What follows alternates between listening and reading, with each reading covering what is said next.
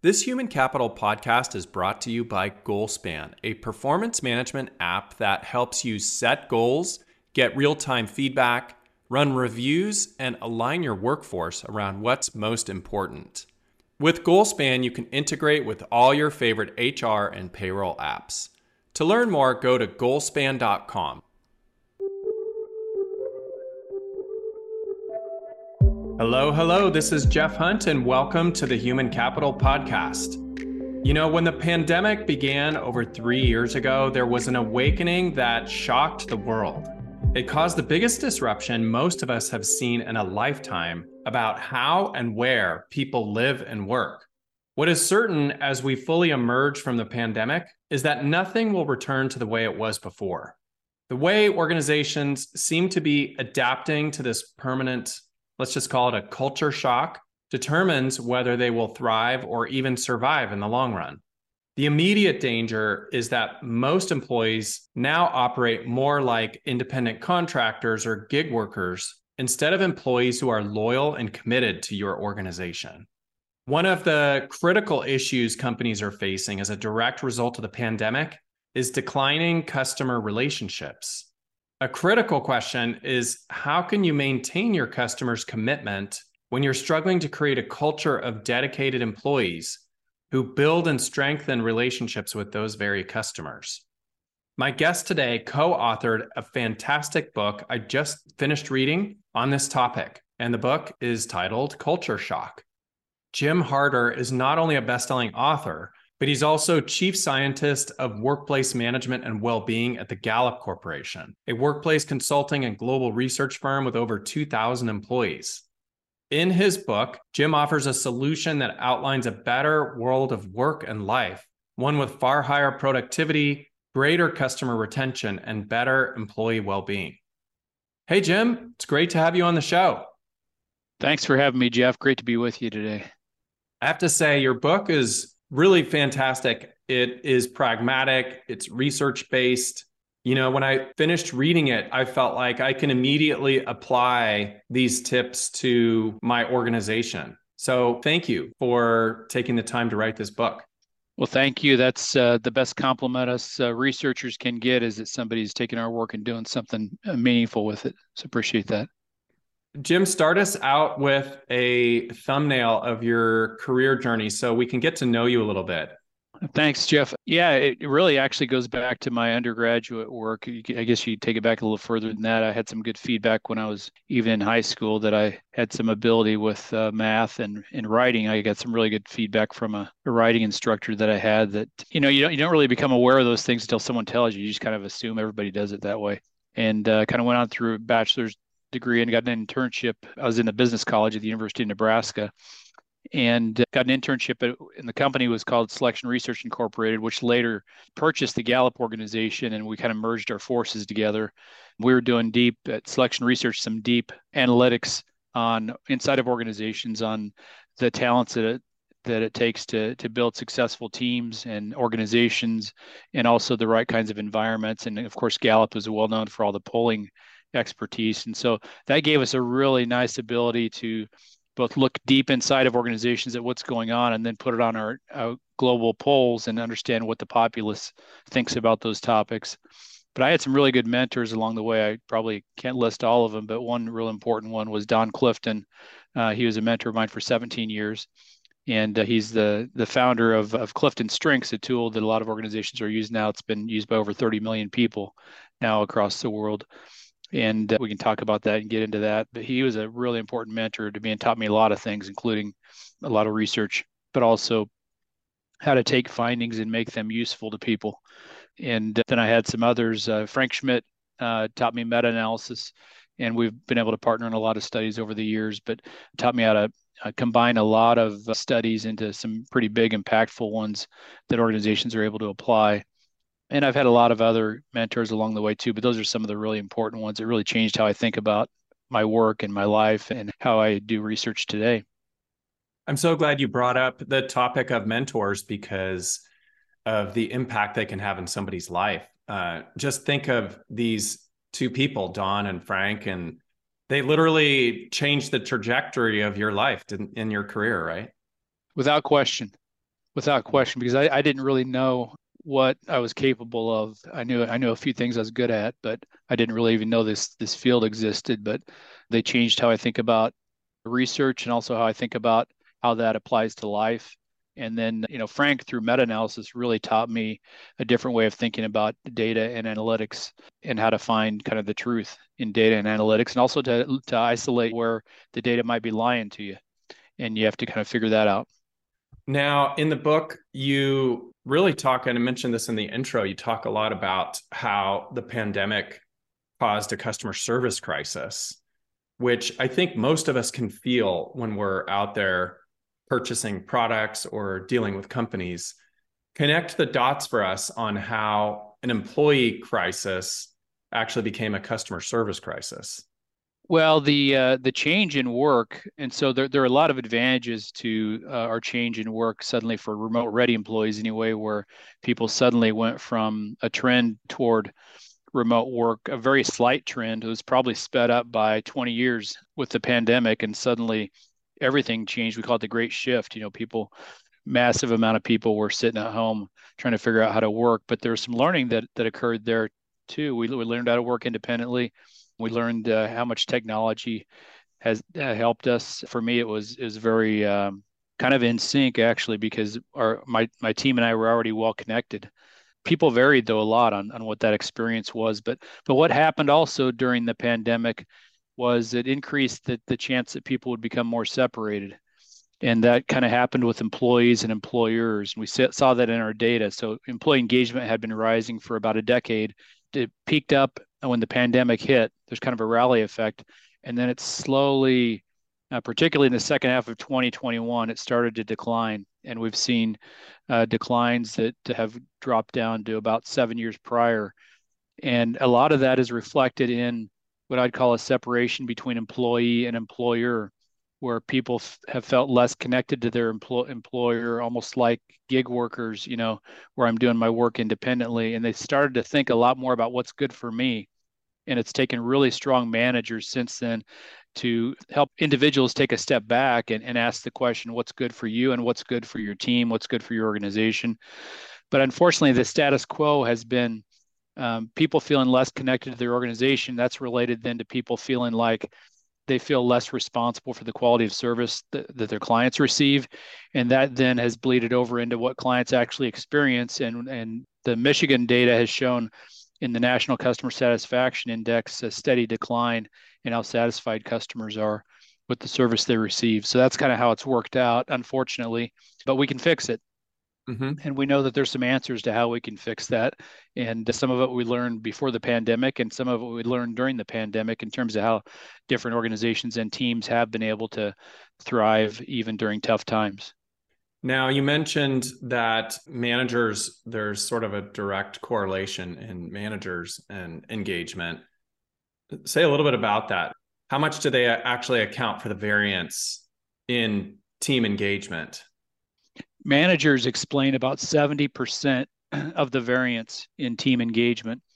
And that has to do with some of their natural innate abilities, what they bring with them from a natural talent perspective. Some of them are just better at it than others, but also how they're upskilled to become better coaches as all these changes have happened to organizations, and also how engaged they are and how they treat their team that they work with. If managers aren't engaged, it's very unlikely that their team is going to be engaged in their work. And so a lot of it has to do with that kind of cascade from senior management through the ranks of managers and how connected they feel. Do they feel like they're in a silo with their team, or do they feel like their team is a part of something bigger? And they can clearly see where the organization is headed and where they're a part of it. And that's also been at risk, unfortunately, is that the communication between leaders, while it was really sharp right when the pandemic hit, it's deteriorated considerably, and people are much less likely to feel that their organization cares about their overall well-being than we saw during the first part of the pandemic. I just want to pause on something you just said, Jim. I'm going to repeat it because this is just an incredible number. You said, correct me if I'm wrong, 70% of the variance associated with engagement for teams is associated with the manager and the manager's behavior and actions. Is that correct? That's correct. Yeah. And a lot of it has to do with, and we started learning this years ago when we looked at organizations for the first time and looked across manager-led teams and saw this massive variance in how teams were managed within the same organization, some with great brands, that you'd expect would have this overarching culture. And while they probably intended to have an overarching culture, there's a lot of variance in how that was deployed across manager-led teams. And so you get this massive variation that is actually an opportunity for organizations to improve, because that's where change occurs. It's at the manager level. And if you channel anything you want to get done through your managers and you do it the right way, you're likely to see that kind of bell-shaped curve of manager team engagement shift significantly. And that truly changes organizations when you see that shift. The other thing I'm reflecting on is that you could be sitting in the C-suite with having measured your engagement levels and discovering that they're relatively low in your organization. And you could be trying to create new business strategies and communication strategies and training and development. But unless it's actually including educating the manager and creating some new methods for them to interact and engage with their teams and employees, you're not going to move the needle that much, right? That's very true, Jeff. You got to channel cultural change through your managers, and that might seem like a difficult task, but actually there are scalable solutions that can get organizations on the right path to having managers who are upskilled to be more like coaches and to have the right kind of conversations with people. And I should add that it's never been more important than it is right now. The role of managers inside of organizations has never been more difficult in my career than I see it right now. We saw a manager during the pandemic, and extending beyond the peaks of the pandemic, we saw manager burnout on the rise. Even today, manager engagement is only a little bit higher than employee engagement, and manager stress is a little bit higher than employee stress. Managers have a lot of things coming at them. They already did before the pandemic hit. Now they've got, especially in hybrid environments, they've got a lot to manage. And while a hybrid work situation is ideal for autonomy, the kind of the combination between in-person time and time independently, where you can do some independent work, it's a great combination, hybrid work, but it's also a challenge if you don't have great managers. And it creates a higher risk if you don't have great managers, because you've got some unpredictability that they've got to figure out for your organization. Well, I'm sure if you're a manager listening to this podcast, you're probably feeling a lot of what Jim has described, this additional pressure, and it's a never-ending situation where we're given more and more to do, but we're also placing a greater importance on how we're engaging with our teams and our people in terms of being productive. When you look about managers that are doing this really well, that are engaging high levels of engagement with their teams, what sort of behaviors do you see? Are there any important habits that great managers have that do well in this area? Yeah, and you could think about how this blends into how performance management ought to be done. Too often, managers have, and this relates to the stress aspect of it, is they've got multiple initiatives coming at them. They may have an employee engagement survey in one category. They may have performance management in another category. They may have a wellness program that they're responsible for directing employees to in another category. They may have learning and development that happens in another one, and they're not generally fit together, but they can be. And probably the most important habit for a manager is to continually get better at having at least one meaningful conversation every week with each employee. And we had a chance to kind of break down what goes into what we call a meaningful conversation. We ask employees about their last manager conversation and what happened during that kind of feedback meeting that they had. And there are some commonalities in people who had extremely meaningful feedback sessions with their managers versus those that had either below average or even very unmeaningful conversations. And the first thing that came to the top of the list was recognition. And only about 1 in 10 people tell us that they this is a study we worked on with WorkHuman. We found that 1 in 10 people say that their manager has actually asked them how they like to be recognized. That's low-hanging fruit. Absolutely. You've got to know that to give them the right kind of recognition, but also you have to know what they're doing. You have to be aware of what they're doing and be in touch with them. And when you're at a distance, that's more vulnerable unless you're very intentional about it. Another thing that managers did in these sessions was they talked about collaboration with the team. When we asked people how they decide where they're going to work, only 13% of people said they decided with their team. So there's kind of this thing where either leaders are saying, get your butts in the office, or there's, don't put it too bluntly, but get in the office, or do what's best for you. Now, those are two extremes, but the best solution is somewhere it's more nuanced. It's where leaders do set some standards about, we want to build a culture. Here's the days when we really want to build some on-site culture, but it's you and your team that really need to decide when you're together, because that coordination is really important. So the team collaboration piece was something that these managers made as a priority. They also prioritized goals and priorities, of course, discussing those regularly, the work that someone's doing and how that relates to the customer and how that relates to the ultimate outcomes that they're trying to achieve. And many times priorities need to be adjusted continuously. They leverage the strengths of the people they're working with. So they knew their strengths, they knew their innate tendencies, and they're able to help them navigate, what they're doing through their strengths, as opposed to trying to make them be someone who they're not. And so that was a central part of it as well. So there were some key commonalities in what leads to a meaningful conversation. Really, none of those things that you just described are complicated. They're relatively simple. They might be difficult to implement because we actually have to be very proactive with the way we implement those things, but they're not that complicated, right? That's right, Jeff. And the other kind of nuance in all this, maybe it's not a nuance, maybe it's just a reality, is that if you have a weekly conversation, it doesn't have to be that long. We found 15 to 30 minutes. You can get a meaningful conversation done in 15 to 30 minutes. It doesn't mean that sometimes it needs to go longer than that. Sometimes it does. But we found that if you don't have it regularly, it's got to be longer to catch up, because you're not building on a previous recent conversation with somebody. And if you're building on top of a recent conversation, it can go pretty quickly and still be meaningful. Mm-hmm. So the amount of time is a factor also. And I think that's why maybe some managers might think doing it every week is quite a chore. Well, if you're managing too many people, that could be one thing. But if you keep it on a regular cadence, and you have the right kind of conversations and focus it on the right things, like I listed earlier, it can happen pretty quickly. The other thing I want to highlight in what you just said a minute ago, Jim, is about this whole concept of collaboration, which seems like very low-hanging fruit. If we involve the teams in the decisions, and there's going to be greater buy-in, right? That's absolutely right. People close to the action know their work.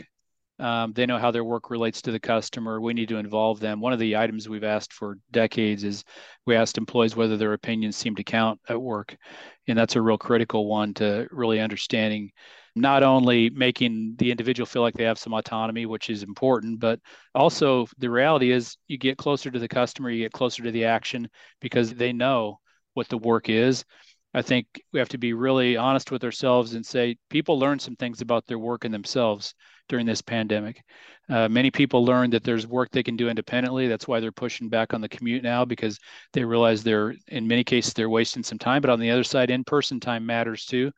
And that team collaboration piece and what happens in person, even though many times it's random, that random stuff matters a lot too. I was in a meeting the other day. It was like less than 5 minutes where we solved a problem that we might not have even scheduled a discussion around for months. We had 3 people in the office that were able to solve it, and we did it quickly.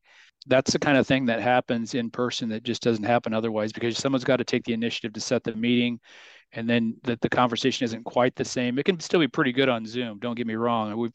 Zoom and Teams and all of the different methods of video helped a ton. And the first thing I said when the pandemic hit was, thank God for technology, because it made work pretty seamless. It did, for sure. Now, you've determined that the hybrid work environment is ideal if you can do it. Now, it's not, obviously there's differences between companies and employees and teams and whether or not they can do that. Some people have to be together 100% of the time, and others have the flexibility of not being together, or they're not even able to be together if they're in different geographies. But talk a little bit more about the hybrid work environment and why that is really the most successful method if you can pull it off. Well, for people with at least some level of collaboration in their work, we found engagement peaks at about 2 to 3 days in-person time per week. In some work we did prior to the pandemic, we did an in-depth study of social time, and we found that all different forms of social time matter in terms of people's moods. In-person time, not surprisingly, matters the most because there's a lot of cues that happen in person that just don't happen. You can't really pick up on video necessarily. It's part of our physiology and part of how our brains are built. But what we found is that while in-person time mattered the most, it wasn't the total amount of time that mattered as much as the fact that it happens. And Mm-hmm. so when people schedule themselves to be in person 2 to 3 days a week, the things that happen are what kind of feel natural to us in terms of our interactions. And we can get, like I talked about earlier, we can have those spontaneous meetings that wouldn't have happened otherwise. We can have a little bit more innovation. There's a little bit more trust that's built. Just consider one thing: new people coming into an organization.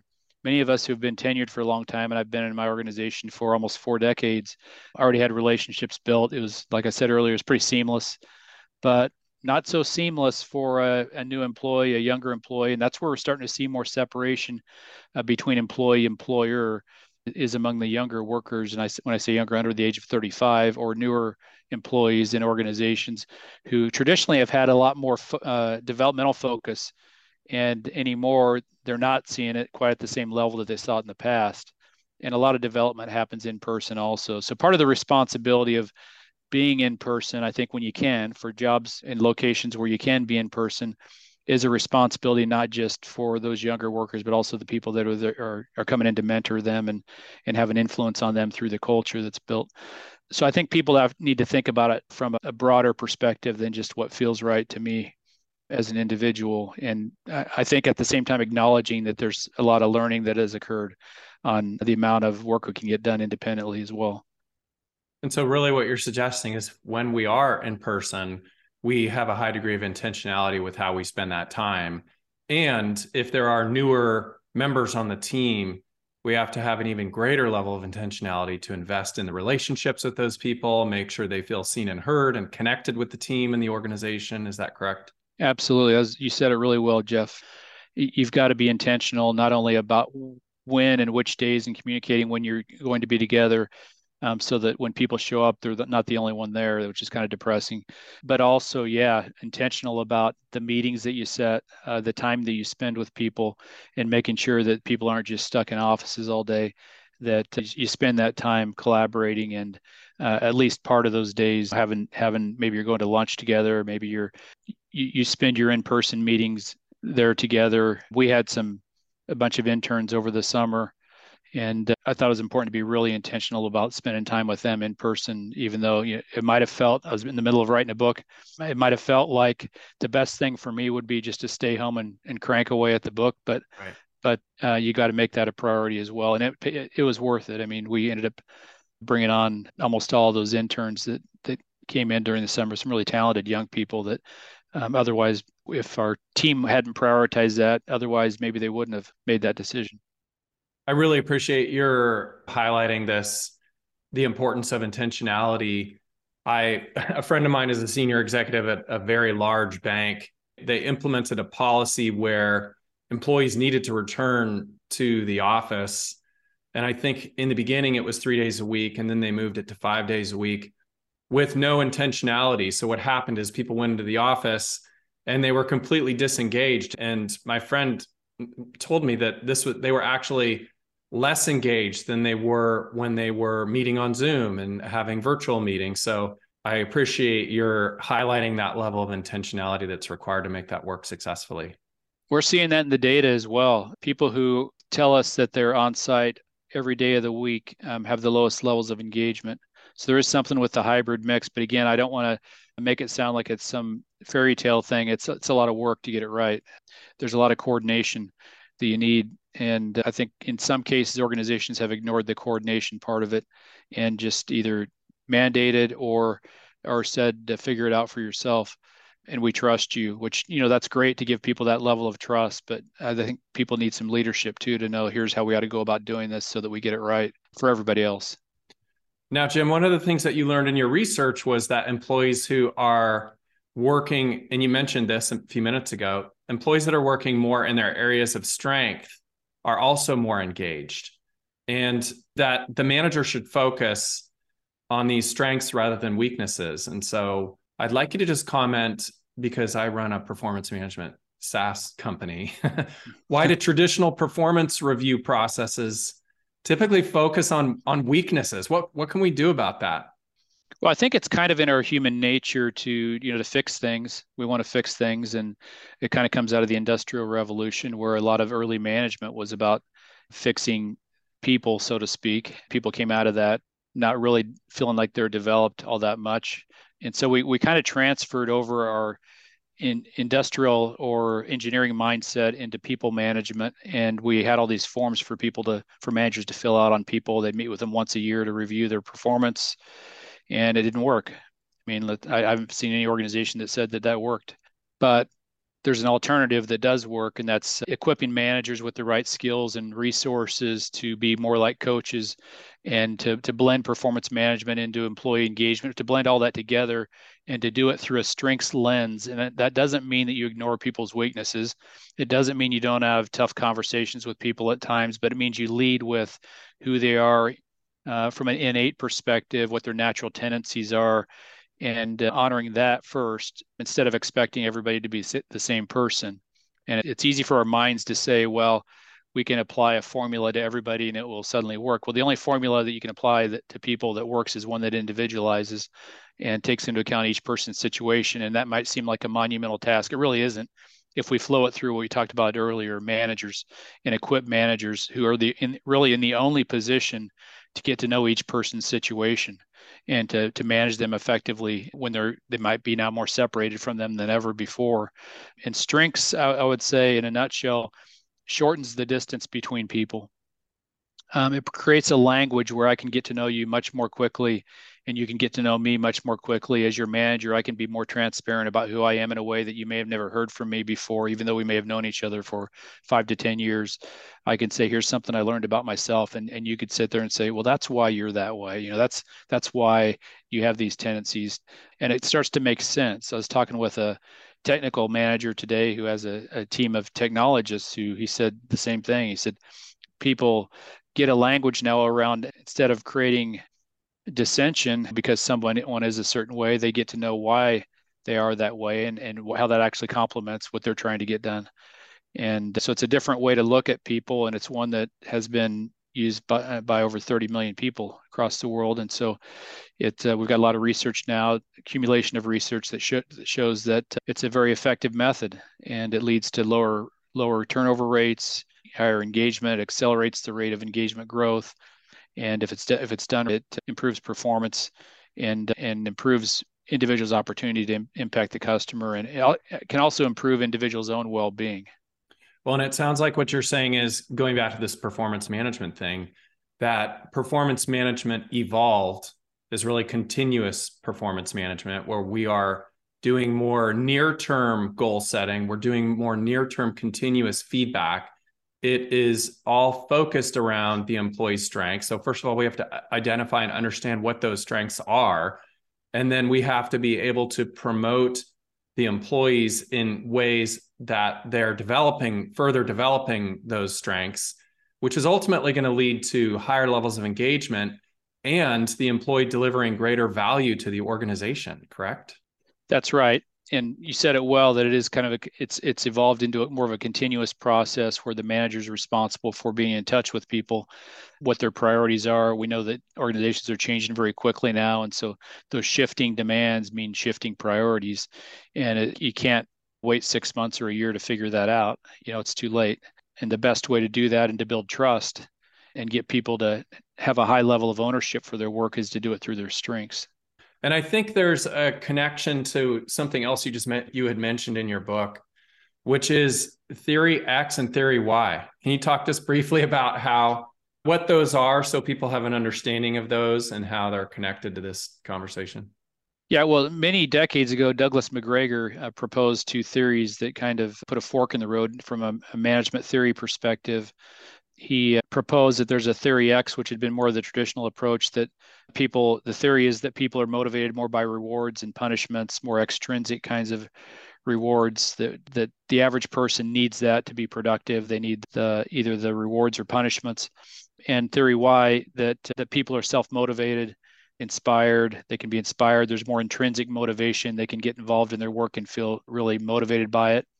And I think managers and organizations need to figure out, where they're at on that continuum. The research shows that both methods can be effective, but they get different kinds of results. Theory X is going to get you're going to get the result, the more narrow result that you're looking for, but not the broadened result, which most work asks for now. They ask employees to think more broadly about how their work applies to a lot of different situations and not just follow very specific tasks, right?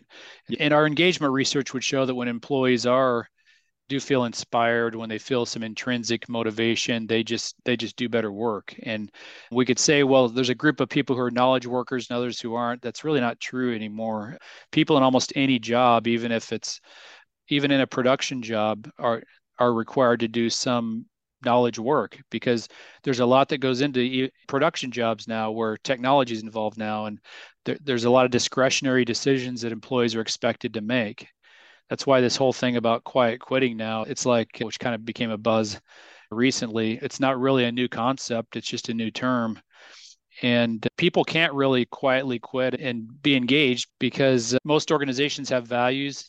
They don't just have job descriptions, they've got values. And in almost every job in the world, people are expected to use some discretionary effort. And so if organizations aren't embracing at least some part of theory Y, then I think they're really missing out and they're putting themselves at high risk. Unfortunately, a lot of them aren't acting like they are, because only 1 in 5 people can strongly agree that their opinions count at work. So there's a lot of room to grow. It's opportunity, particularly now. Absolutely. And it seems like quiet quitting is the ultimate manifestation of disengagement and burnout, right?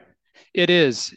And you could say, who do you point the finger at? Some people want to point it at younger workers' attitudes toward work. I point more toward how we equip managers effectively. And ultimately, people come to work wanting to make a difference.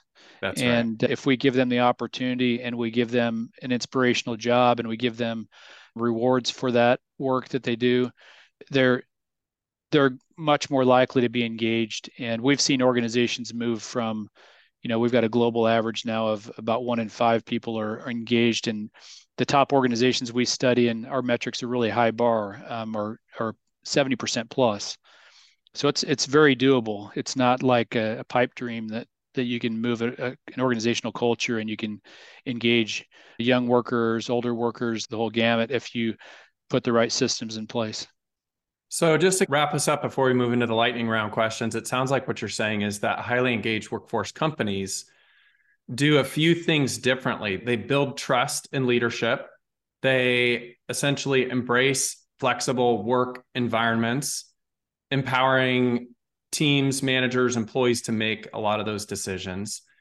You didn't talk too much about this, but they take employee well-being very seriously, getting to know people personally in addition to professionally. They leverage creative and different communication channels and are transparent with how things are going. And then lastly, you also mentioned in the book that they really invest in upskilling their managers so that they actually know how to improve engagement with their teams. Did I miss anything on that? That's a really good comprehensive list, Jeff. It starts at the top, though, really. And leaders need to help their workforce understand the why behind their strategy. And if engagement's part of their strategy, if well-being is part of their strategy, if remote work is part of their strategy, people need clear answers to why and how it fits in to that strategy and how it relates to their ultimate outcomes. And so they need leaders to help them see that path and to see how that path relates to the customer, which then relates to how the organization is successful, which helps everybody in the organization have better lives. Okay, Jim, you ready for the lightning round? Sure, let's do it.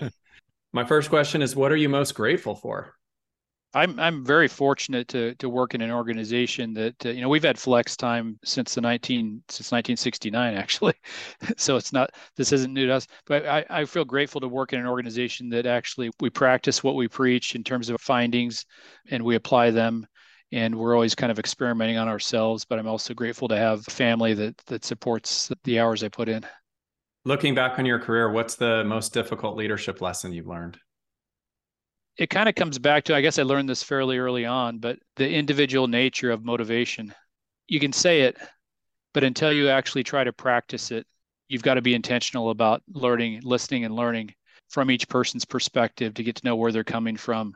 And it takes some time and effort. And people don't naturally sit back and listen first.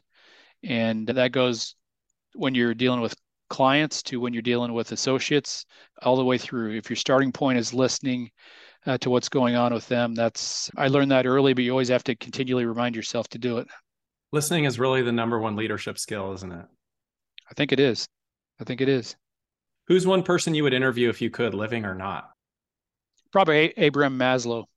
Mm. He was a pioneer from a strengths perspective, and he's known for his, he's known for the hierarchy of needs, but I think we sell him very short if that's where we leave his contribution.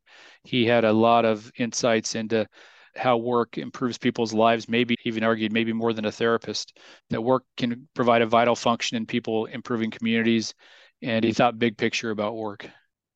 Do you have a top book recommendation for our listeners?